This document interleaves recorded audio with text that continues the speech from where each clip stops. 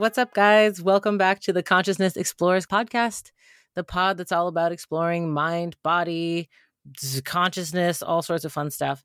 We are your hosts. I'm Tasha. And I am Jeff. And we're super stoked to have you along for the ride today. So today we have on Philip Shepherd, who wrote 2 books, Radical Wholeness, and then a book called New Self, New World. He's started out as an actor and got really into what was happening in his body, I guess you could say, when he was genuinely present. And that led to a whole ton of thinking about this. And I actually met Philip about over 10 years ago. We lived on Toronto Island for a year at the same time. So we'd go for these walks. And since we had those conversations, he's now put together a whole system of thinking about this called the embodied present process.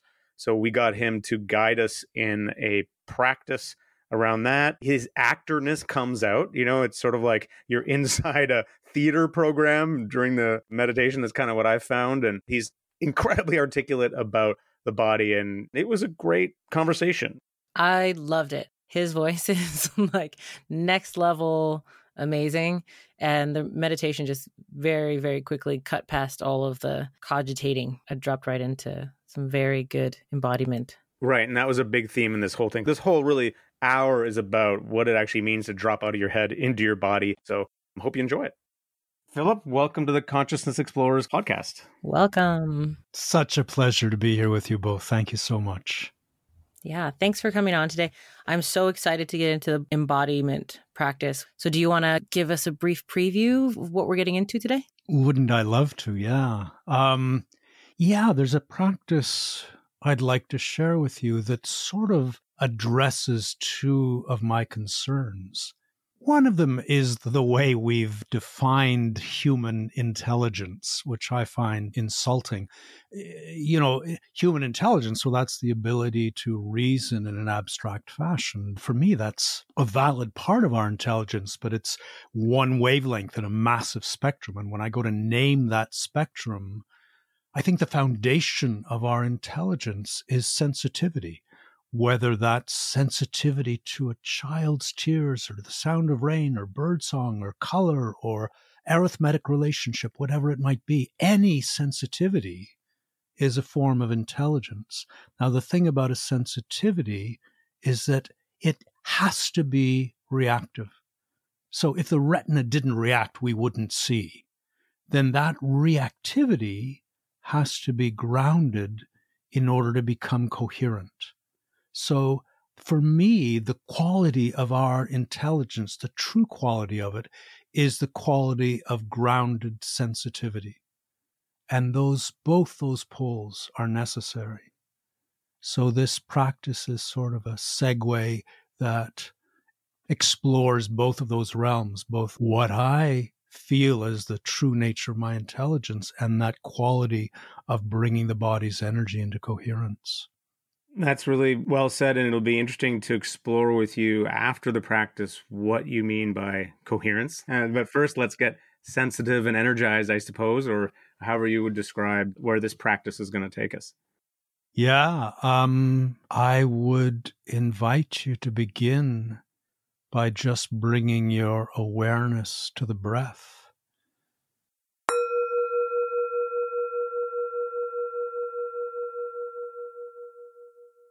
Feel the breath as gently as you can. So there's a question for you. How gently can you feel the stirrings of the breath within your body? And then begin to understand that the body is 65% water. It is a fluid medium. And as the body releases to the in-breath and releases to the out-breath, the breath itself calls forth the body's fluidity. So you begin to feel the breath as a wave. And the more deeply you can release the body to the breath, the more clearly it will call forth the body's fluidity. So if you can, allow your awareness to descend through the body, down through the trunk, down through the pelvic bowl, and come to rest on the pelvic floor. And the pelvic floor is a diaphragm in the body. It releases to the in-breath with the thoracic diaphragm and releases to the out-breath. And you can begin to feel, if you slightly exaggerate the out-breath, you'll possibly feel the pelvic floor engage to support the out-breath. And at the end of that slightly exaggerated out-breath, the pelvic floor can just release to the in-breath. It just lets go. And as the pelvic floor releases to the in-breath, you can feel an invitation to the whole of the body to participate in that release. So there's this wave of release through the body.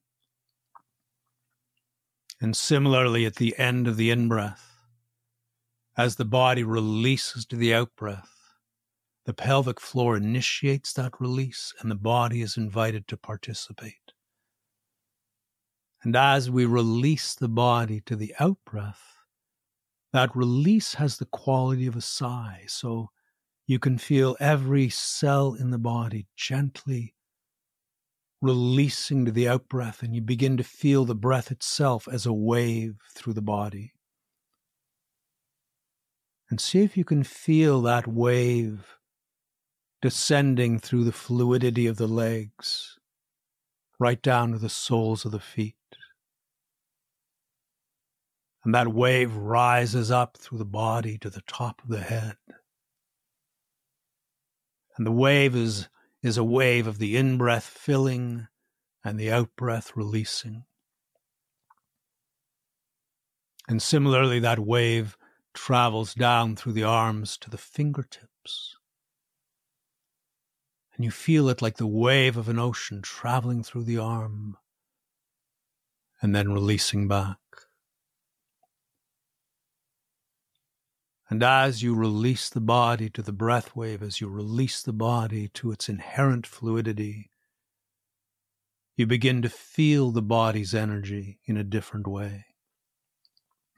And just gently bring your awareness to the body's energy.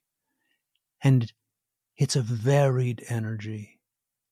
There are so many different ways in which it shows up. So there may be a little fuzzball of anxiety somewhere within your being. And if that's the case, just bring your awareness to it without any expectation, without wanting it in any way to be different. Just honor that energy by feeling it as it is, meet it as it is, and welcome it. And bring your awareness to the energy of the legs, those conduits to the earth. And just allow that energy to show up as it will. And allow yourself to welcome it without any expectation, without any idea of how it should feel. And you may notice running through the cells of your body a little jitteriness, the jitteriness that is trained into us, the jitteriness of expectation. When next? How next? What next? And again, if you feel that energy there, just gently notice it. Acknowledge it, feel it without in any way asking it to be different from what it is.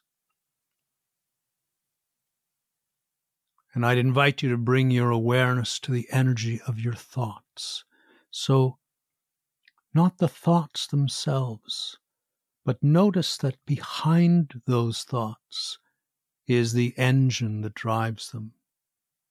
And just see if you can feel that energy driving your thoughts. And for me, it's a little like looking behind the curtain to discover the Wizard of Oz. And locate that energy for yourself as specifically as you can, and feel it and welcome it. And bring your awareness to the whole of your being and all the energy within it, in all its diversity and all its specificity, the currents of energy, the held energy.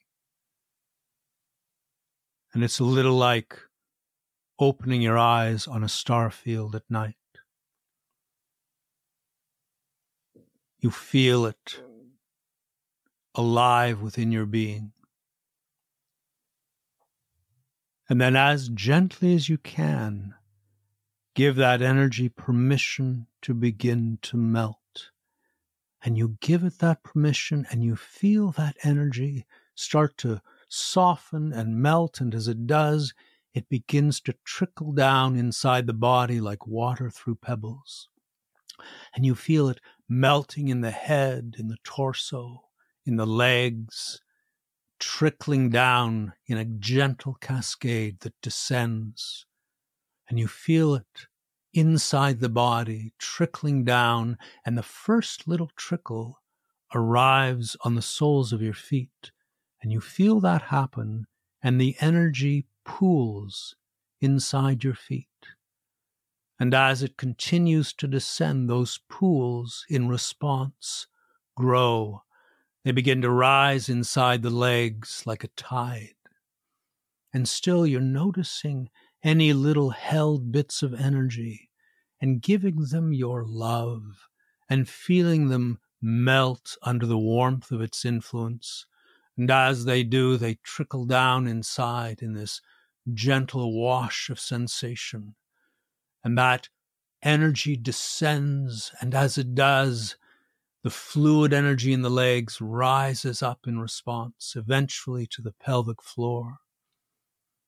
And still you're noticing little stuck bits of energy, giving them your unconditional acceptance, giving them your love, feeling them melt and trickle down, descending to meet that fluid energy, rising eventually to the top of the pelvic bowl. And as the last few trickles descend and release through the torso, notice how much spaciousness there is above the pelvic bowl.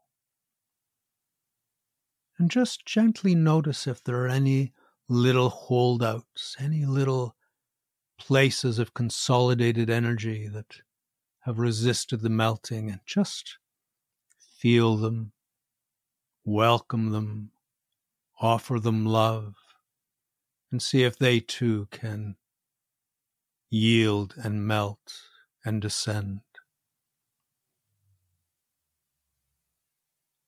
And notice how much space there is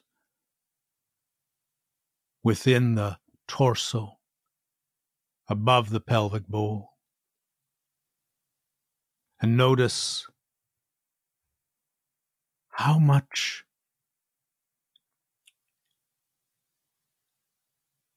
groundedness there is in the pelvic bowl and the legs as that fluid energy comes to rest. And then discover for yourself how deeply you can allow that energy to come to rest. What is the risk for you in letting that energy come completely to rest? And allow it to rest and feel the weight of it on the soles of your feet. And allow it to come more deeply to rest and feel it join the earth. And allow it to come more deeply to rest still and feel it come to rest in the present. And the more deeply it comes to rest in the present, the more you may have the sense of being held by the present. And notice this seeming paradox within the body, that groundedness, that rest, that rootedness from the pelvic bowl down, and how it feels to allow yourself to come completely to rest on the earth. And notice above that the spaciousness of the body. And notice how much room there is within the body for all the sounds of the world around you. There's nothing to resist them. They float into and through you. And if you wish, allow your eyes to open and notice the sights of the world and how much room there is within you for the sights of the world around you to be felt. They too register in that spaciousness. There's room enough for all the world within you, and meanwhile there is that groundedness below, connecting you with the earth. And there within your being is one way in which grounded sensitivity shows up. It is an experience of your true intelligence, completely at rest on the earth in the present, and completely available to all the living phenomena that surround you. So rest for a moment within that marriage, that complementary union of opposites, and notice the interplay between them. And notice the richness of the world in which you rest.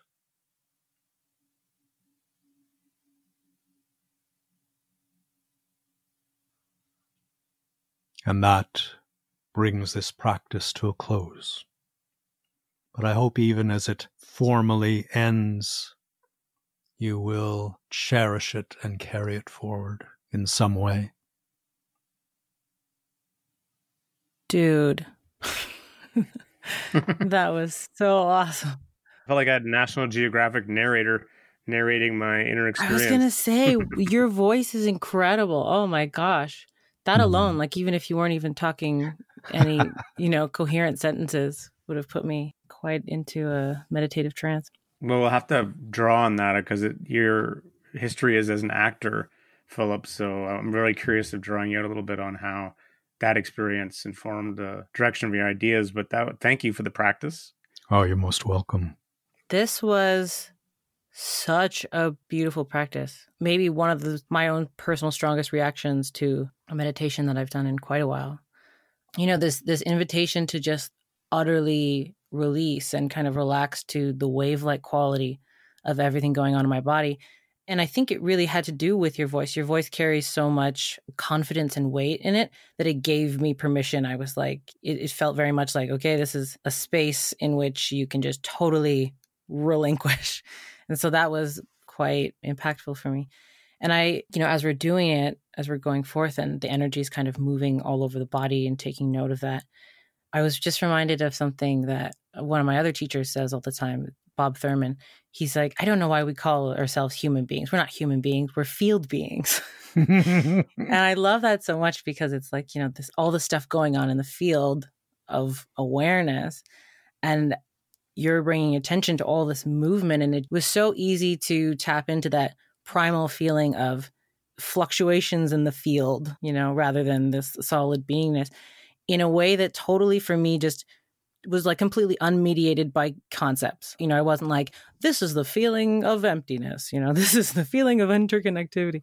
It was just like completely unmediated, that feeling. And I also felt that the way that you talk is so poetic.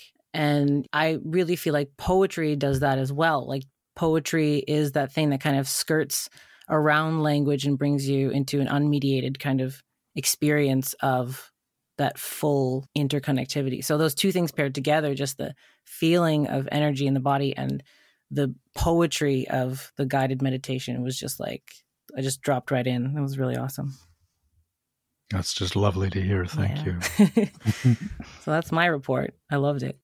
Nice. Well, I also really like the invitation to start the sensitivity exercise by noticing that the second diaphragm, as you called it, which I've heard before, kind of in the pelvis, that actually there's a release always happening somewhere. That, of course, we always think of the release as the out breath, and there is definitely the diaphragm relaxes there. But on the in breath, there's a relaxation of that pelvic floor, which is the other diaphragm, I guess. So you really did, I kind of really tuned into that sense of just the two waves.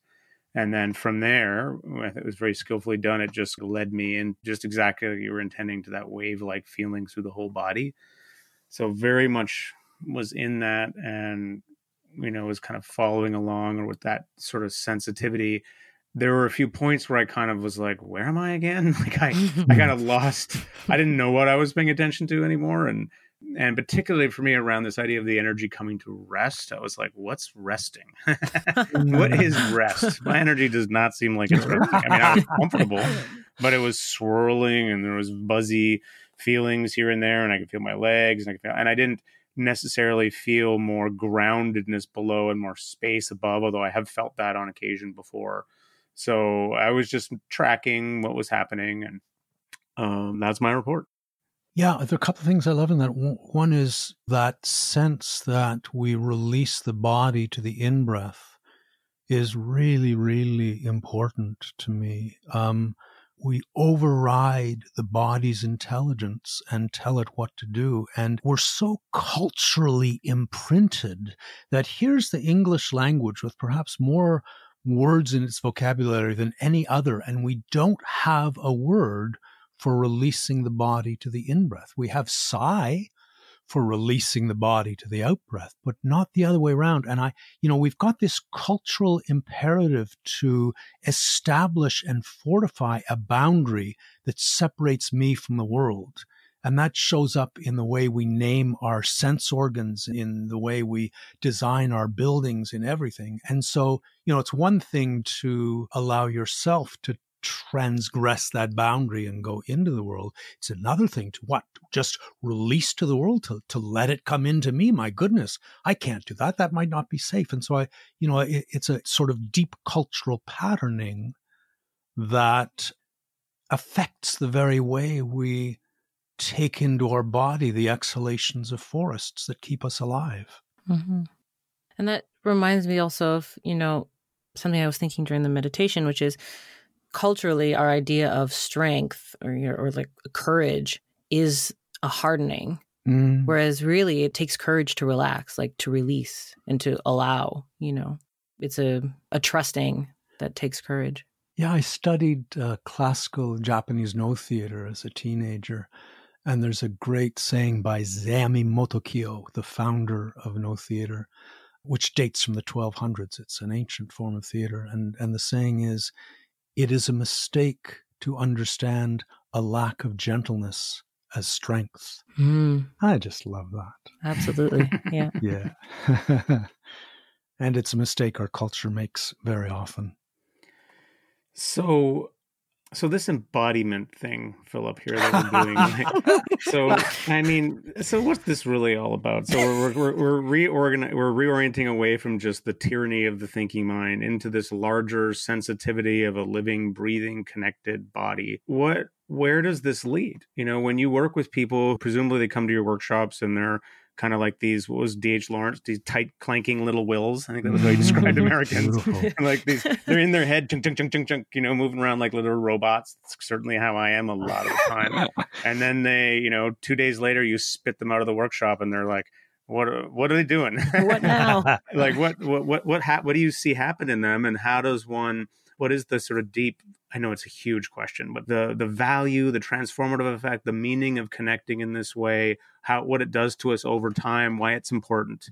Yeah, okay. A simple question to see if I can give a simple answer. As a culture, we live in our heads. We're told that the head should take charge and be in charge. We're told that you can outthink your situation and strategize and win that way. And the head is not home. And the head is this pole of intelligence that yearns, I think, to work in tandem, in partnership with the intelligence of the body.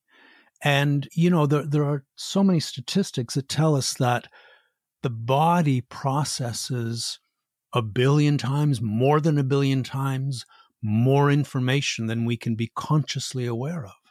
And so there is this teeming field of intelligence in the body that does not stand separate from the world around us.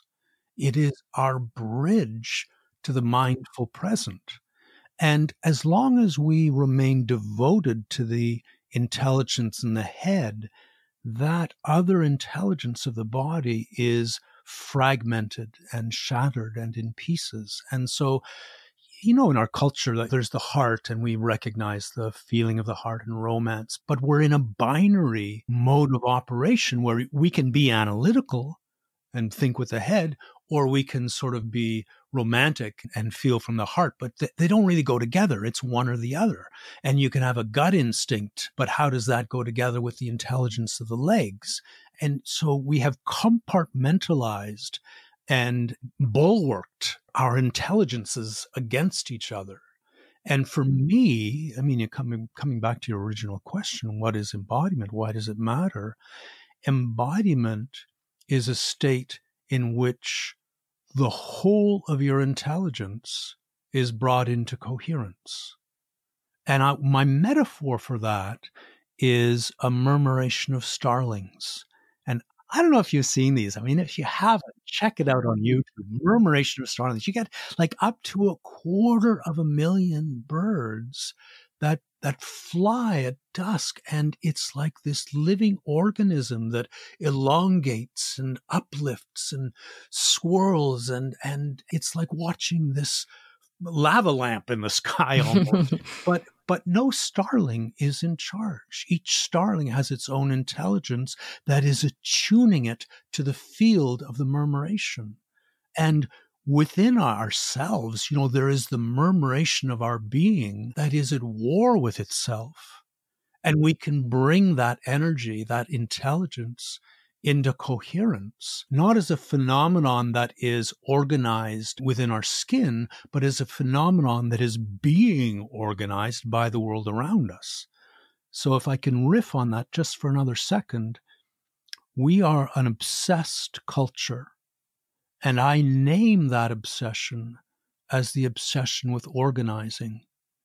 And there is nothing we don't organize. We organize our thoughts. We organize our emotions. We organize our responses to the world and to other people. You're already got a smile on your face when you're, see someone before your being has had a chance to feel their presence and genuinely respond.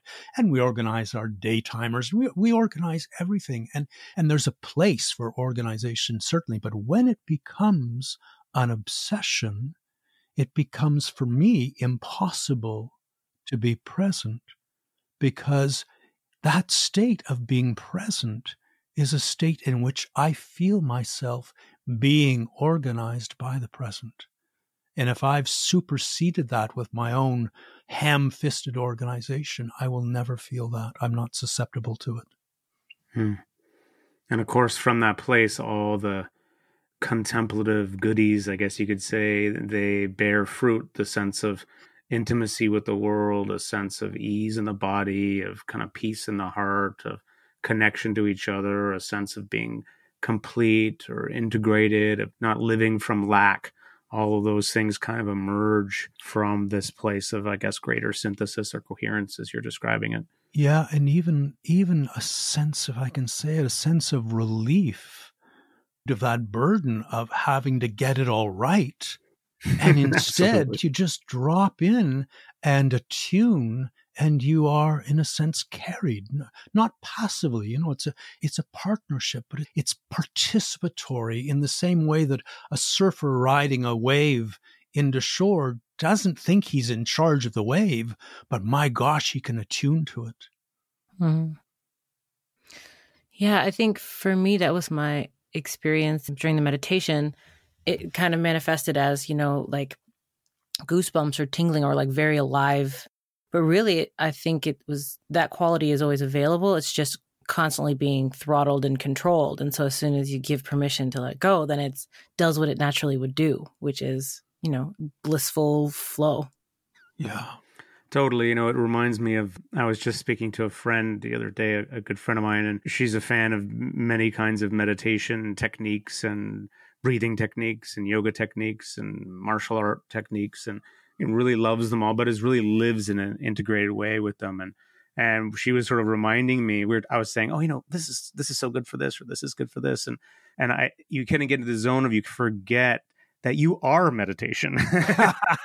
It's like you are the thing. It's like you don't need any. These things are just, they're like what she would call them wayfinders.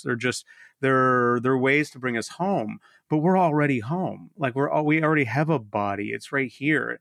And you can get into this sense where the mind has this idea of a lack. It's got to do this thing to get to where it already is. And so I that's one of the things that's so beautiful about this is it's just this it naturalizes the fact that home is already right here.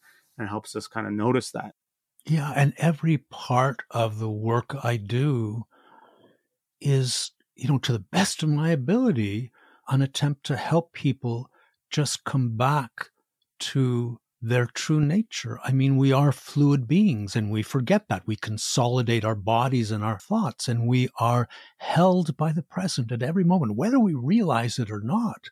We are in constant interchange with the present. And so just how to resensitize to what is there, to the thrum of the present. And, it's as you say, Jeff, we're there. We are in wholeness. I mean, how could you escape wholeness? Everything affects everything else. Everything leans on everything, depends on everything. There's no extracting the self from the field of wholeness. But we can desensitize ourselves to wholeness. And as a culture, we deliberately do that to the point where I think we are whole blind as a culture. It's interesting that there's so many paths to resensitizing, and so I'm curious how acting brought you there. Like that's a path you don't often think about as a kind of contemplative path. And yet that's where you began. And when I think of it, I can see it kind of makes sense how, this is what I want to hear from you. The way in which acting forces you to be in a scene in the present in your body can be a way into this insight. And was it that way for you? Or? It was huge. It is impossible to overstate what that journey was for me. And there's so many aspects of it. I mean, you understand as an actor that the purpose of technique is just to clear away an obstruction. The body is bound with tensions that prevent the body from releasing as a whole to the breath and releasing the breath from the whole. And so you confront those obstructions. Once they've been cleared, there's no need for the technique. And every practice, every exercise an actor undertakes is just another way of exploring how to be present. That's what it's all about. And there's this tendency, I mean, you sit in the audience and you watch a performance and you think it's easy enough to mistake what you're seeing for a display of the actor's self-organizing. But as an actor, you realize very quickly that self-organizing doesn't work because you're not part of the scene. You're standing apart from it. And so you are nourished by and carried by the other actors, the world, the life of the world in which you're embedded. And as an actor, groundedness is crucial. And I don't see much difference between groundedness and presence and wholeness. It's this continuum that joins you to a much larger field, a much larger context. And I remember as an actor trying to get it right, trying to figure out what does that mean to get this rule right? How am I going to do that? And holding on to various commands from above, and none of it works. I mean, it just doesn't. And so you run up against that. You don't just run up against that like in your own living room. You run up against that in front of an audience of 50 people. and you know, so the necessity to come to terms with it is sort of that much keener. And their, you know, acting is such a surrender to this life, to the body of this character. I mean, the body, you know, everyone has such a different body that attunes differently to the world and feels every aspect of it in its own particular way. And so the more I am pulled by different roles into different bodies, the more freedom my own body has in opening to the world without those, you know, we were taught as a culture to know who you are, and it's such a prison. And, you know, I really think we face a choice that you can be who you know you are, or you can be present. Absolutely. But you can't have it both ways. Yeah. Right? So there's a culture I write about in Radical Wholeness, the Anglo-Ewe culture. And anthropologists describe them in really stunning terms. In this culture, they have a radical indeterminacy of selfhood. And radical indeterminacy of self, that's a nightmare to us.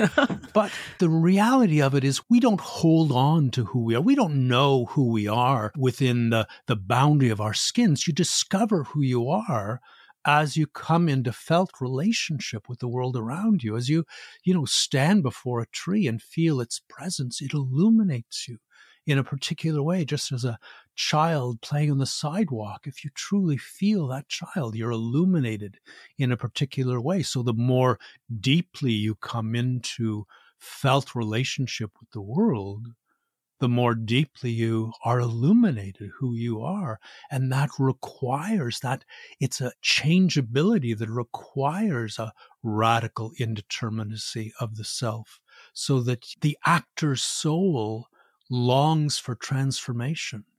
And once you give in to that call as an actor, and you swim in it like a hippo in the river, and that call is always there. The world is always calling you into newness, if only you can give the little surrender that enables it.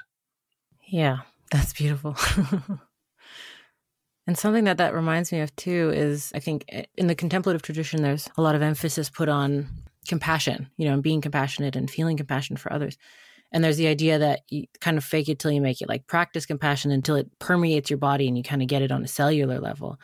And, what you're talking about, this kind of coming into relation with the world around you and with others around you through this embodiment, it's kind of like you don't need to worry about being compassionate. The compassion flows from the fact that you feel utterly connected, that there's, this wave-like nature between you and, the child outside or the tree or all these things that you're mentioning. It's the compassion for others.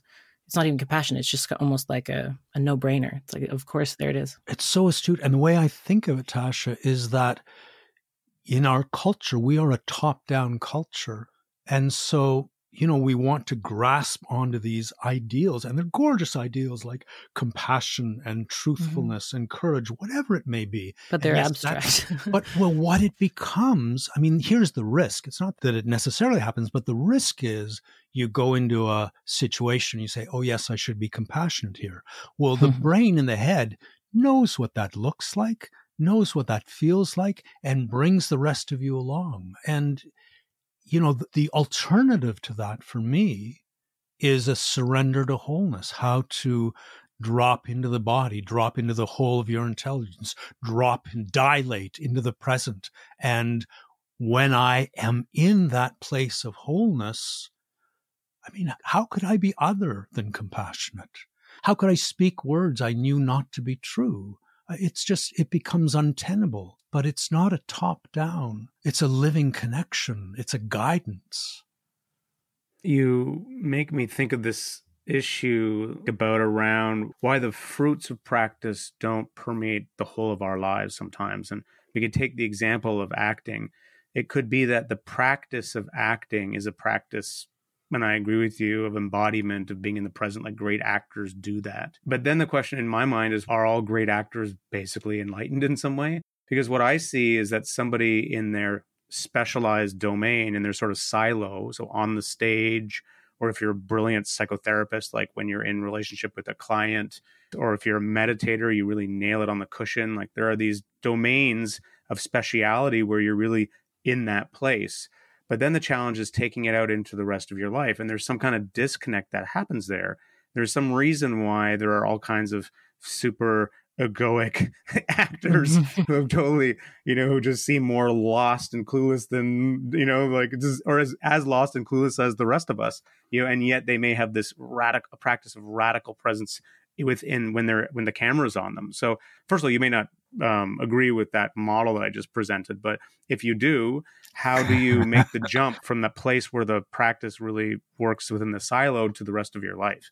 Yeah, first of all, I completely agree. Just absolutely. And that, that specialized application, for me, the transition into your life highlights in a way the difference between principles and rules.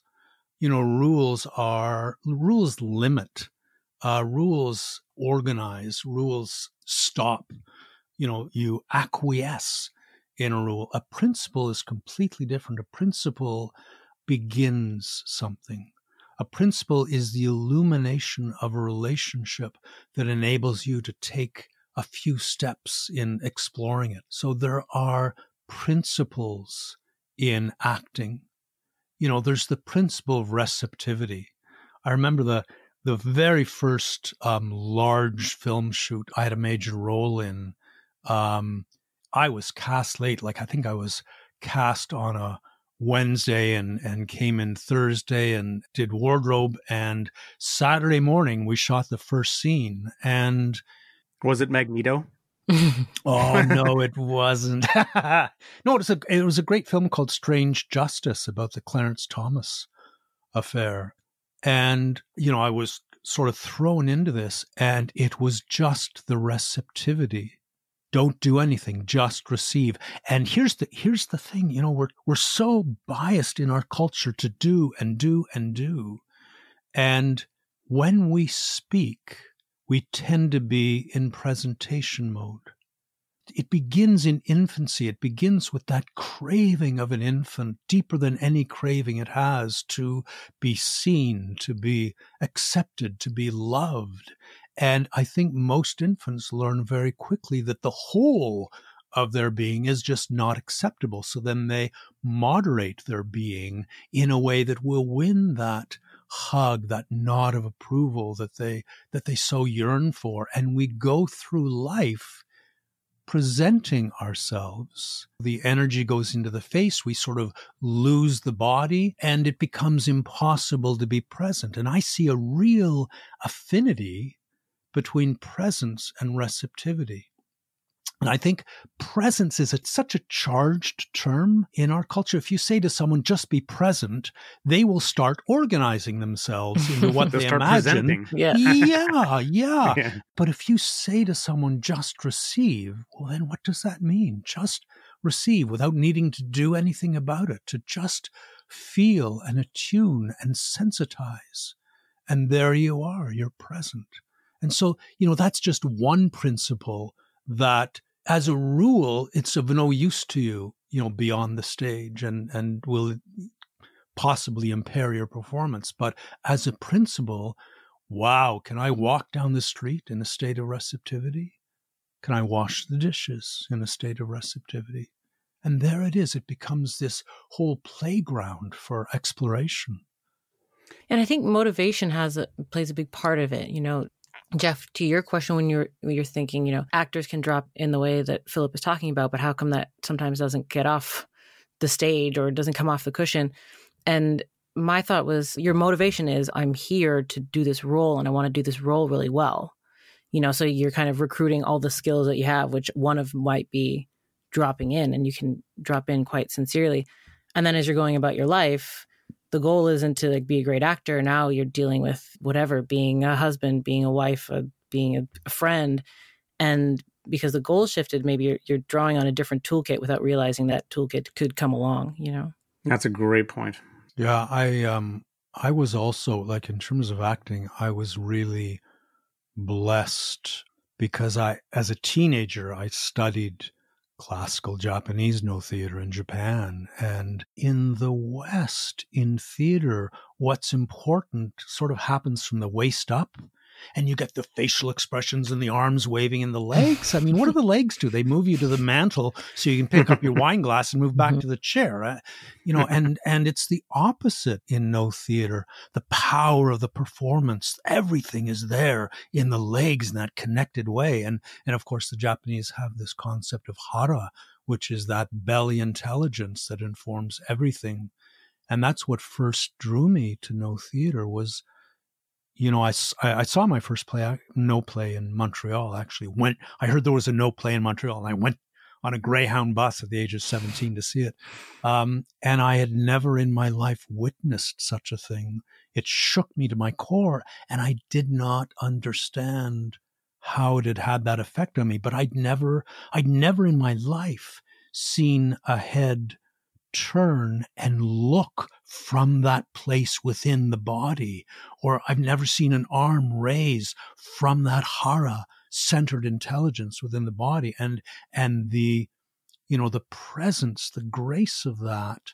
I think again, grace is a misunderstood concept. We think it's something we manufacture. And I think instead grace is the resolution of all the vectors that are present. So when an actor is fully present and moving the arm reveals the present in which we are all situated at the moment. So we all experience the present vividly through that simple gesture. Absolutely. You know, that's a dramatic example, I think, of what you were saying of the difference between presenting and being in presence. But what it also points to is that you can be in presence and really be in presence and then really, really be in presence. Like there's something about that dude on the stage, that no actor, and the way he was or she was, it's not just like, oh yeah, we can make this little orientation and then we can all be like that. This is a practice. And the more you practice it, the deeper it gets, the more. So this is something that I would find interesting about. It's kind of like the paradox of the deep end. Simultaneously, this thing, our life, our being, our presence, it's right here. And at the same time, it just gets deeper and deeper and deeper and deeper. Like it's on a kind of continuum. And that's, you know, how can that be? But it does seem to be that way because you have that experience when you're with old school teachers and martial artists who've been at it a long time and old school Zen masters, and it's right there. Yeah. And the way I think of it is that wholeness, you know, it's like a pole star that helps sailors navigate. It orients them, but they never get to the star, right? And you know, you never wake up. It's a direction. And you never wake up one morning and say, finally I'm whole. What's next? It is, absolutely. You know, can you imagine? That's done. Yeah, really. No, it's a surrender. And it is bottomless because there are so many sensitivities in the human body. And very often those sensitivities only come to the fore when our life depends on it. So, you know, I think of there's a blind kid who learned to echolocate so he can ride down the street and he's clicking and seeing through echolocation the street and the fire hydrants and everything else. And there are, you know, Aboriginal cultures, hunter-gatherers, and the plants speak to them because their lives depend on that. And when I was a teenager, I went on my bicycle through Europe and the Middle East and India and Japan and slept outside almost everywhere. And my life depended on finding a place where I could do that safely. And every single night, you know, it was this sense of just feeling, just attuning. And it's like my bike was turned this way and then that way. And then I get off and walk around here. And there was the place. It was such a tangible sense of being guided by the present. And it's something that I've never forgotten. You were like a sleep dowser. Yeah, that's how it felt. Exactly. For good crash pads. Yeah. I needed you when I was That's looking cool. for an apartment in Montreal all those years ago. Yeah. That's so Cool. cool. That's a beautiful story. Wow. Yeah. Wow. Well, is there anything that, we didn't touch on that feels important to you to talk about? Anything about how to maintain or continue to deepen this practice? Yeah. I mean, a couple of things come to mind. One is, I think, the greatest challenge that we face is trusting what the body knows, to begin to feel it. And the problem is we begin to feel it from our heads, and we think we're there. And we think listening the body is embodiment. But, if you're listening the body, you're operating according to a metaphor that tells you there's a wall separating you from the body. And the best you can do is to put your ear to it, to listen to what's happening on the other side. So that sense of descent, it's like the journey Orpheus made to reunite with Eurydice down into the underworld. That's in a sense the journey that we need to take. And what we are recovering, as I understand it, is the female pole of our intelligence. I really feel the pelvic bowl as this sort of chalice in which this energy, this intelligence resides, that is the complementary opposite of that abstracting, brilliant intelligence in the head. And to bring them together is to overcome what I feel is the primary wound in our culture, which is the separation of our thinking from our being. We've cordoned them off from each other, and there's my being and there's my thinking. And my thinking, I've learned after 12 years of public school that I can think more clearly by segregating the intelligence in my head and sort of dulling myself to the noise below the neck, and then I can sort it out. And the division between thinking and being is an artifice that is imposed on us. I feel every thought in my body. The thinking resonates through my body and clarifies there, and my words arise from that thrumming. It's like almost like an echo chamber that with each echo, what is being said, what is being felt is clarified more and more. You just gave the ultimate pointing out instruction, Philip. Yeah, that's exactly what I was thinking. Can you feel your thinking? Yes. Mhm. Yes. That's the bridge right there. Yeah. And then the other side to that is can you recognize every sensation in the body as a form of thinking? And then they come together. And then there is your being. And you can think with the whole of your being. And the world longs for that from you. It wants you to be present in that way. Yeah. It's the ultimate yogic practice. That the way you talk about bridging into, from the silo into life, every single practice, I encourage people to try it when you're washing dishes or try it when you're walking down the aisle of a grocery store, because we go on automatic, and it's only when you risk interrupting those patterns that another choice becomes available.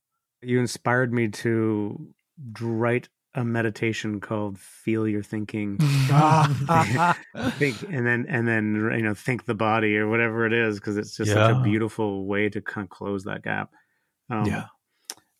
So they can find you. Where can our listeners find you? Or if they wanted to do more, they want to see a YouTube clip or take a class or... Oh yeah, I'd love all of that. I have a website that is called embodiedpresent.com. And it's all there on the website. And I'd love people to check that out or check out either of my books. Radical Wholeness is my second book, but it's the one I suggest people start with. And what you refer to as the tome, Jeff, New Self, New World. And both books are available as audiobooks. I had the pleasure of recording them myself. So you'd be listening to my voice, speak my words. Wonderful. Wow, Philip, thank you. What a pleasure. Yeah, this was definitely my favorite hour of the day. That's for sure. It was like this hectic day, and then just to come home to this was wonderful. It's been such a pleasure being with you both.